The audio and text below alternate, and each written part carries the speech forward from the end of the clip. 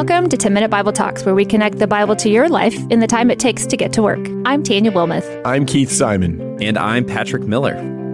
Right now, we're in our Christmas series, but starting in January, we're going back to the basics and guiding you through the first books of the Bible, starting in Genesis. Invite a friend to join you on the journey, starting January 1st. Hey, listeners, I'm excited to tell you about a new way to connect with 10-Minute Bible Talks in the new year. When you sign up for our brand new 10-Minute Bible Talks email newsletter, you're going to get a blessedly short email once a week. And it's going to have guides on spiritual disciplines, inspiring challenges for you to grow. It's going to give you more background on the passages we cover, and there'll even be quick studies of Hebrew and Greek words. It will be the one email that asks nothing from you but gives you something instead.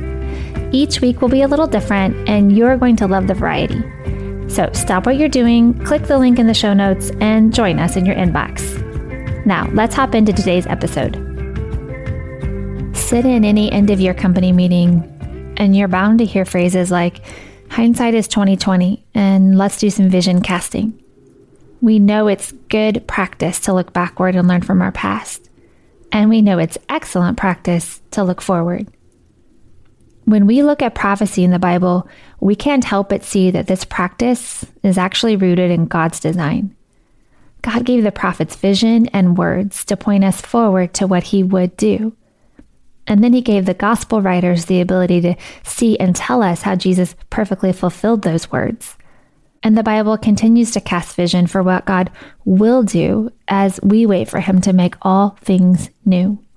We're wrapping up our Christmas series with the words and prophecy of Isaiah chapter 11 about what will happen on that day, a day that extends beyond the typical story we celebrate at Christmas, where the lights in the sanctuary go down with a baby in a manger. Isaiah 11:10. On that day, the root of Jesse, who shall stand as a signal for the peoples, of him shall the nations inquire, and his resting place shall be glorious. Contrary to our smaller narratives, Christmas doesn't end with a letdown that the parties are over and the tree needs to come down. And the joy of Christmas doesn't climax when the stockings are hung and the presents are open. It doesn't end when we turn the page in our planners to the one with resolutions and weight loss goals. The story of our lives is based on God's faithfulness to be with us now as we wait for that day, when his kingdom will come and we will have eternal rest and peace with him.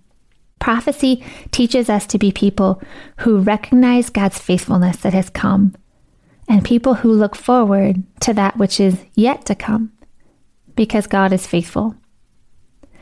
As we learn more about how the Bible fits together perfectly, we're encouraged and empowered to continue learning, to continue growing, so we can continue to partner with God.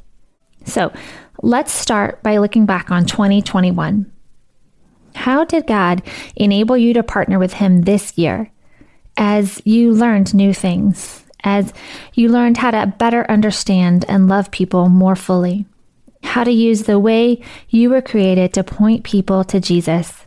I'll share mine in hopes that it will inspire you to seek God in the ebbs and flows of your ups and downs of 2021.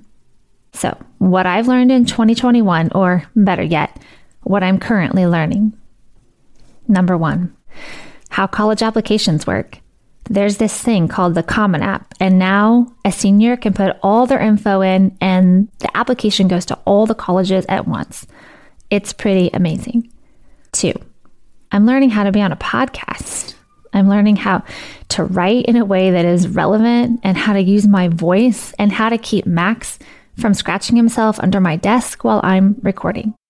3, I'm learning how it can be unhealthy and inauthentic to minimize conflict instead of addressing it, and how to grow from conflict instead of beating myself up over it.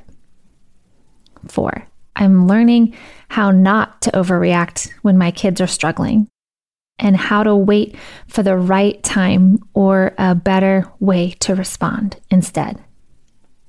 5, I'm learning how to ask for help for things I think I should be good at.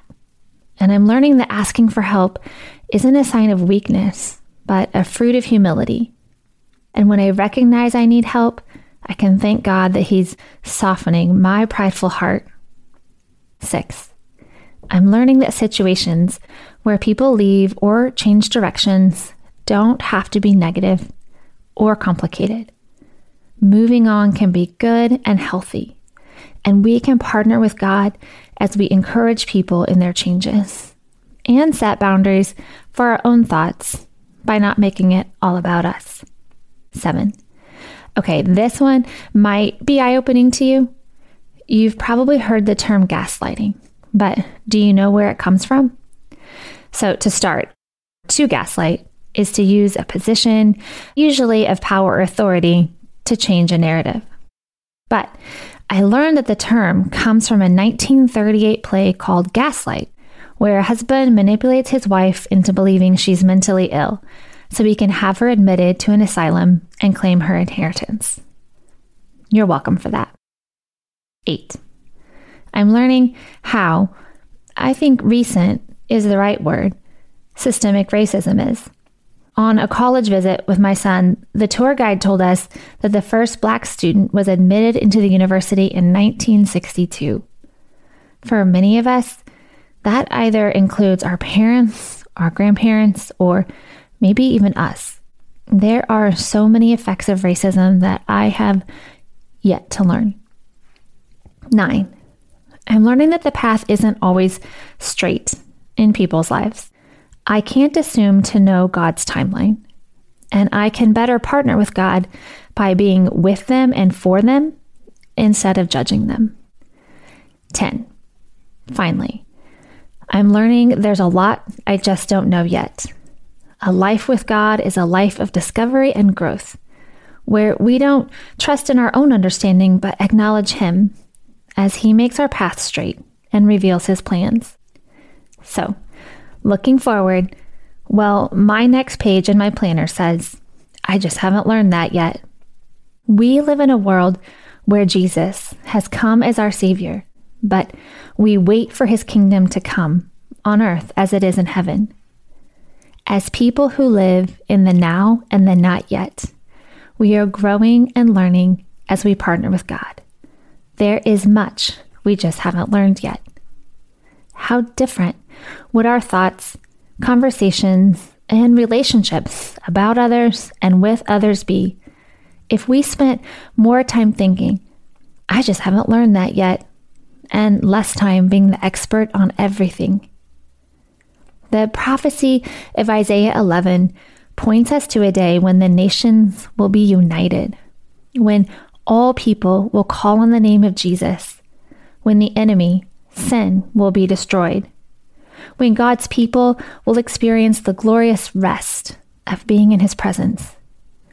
We wait for God to perfectly fulfill this promise while we partner with Him to learn more today.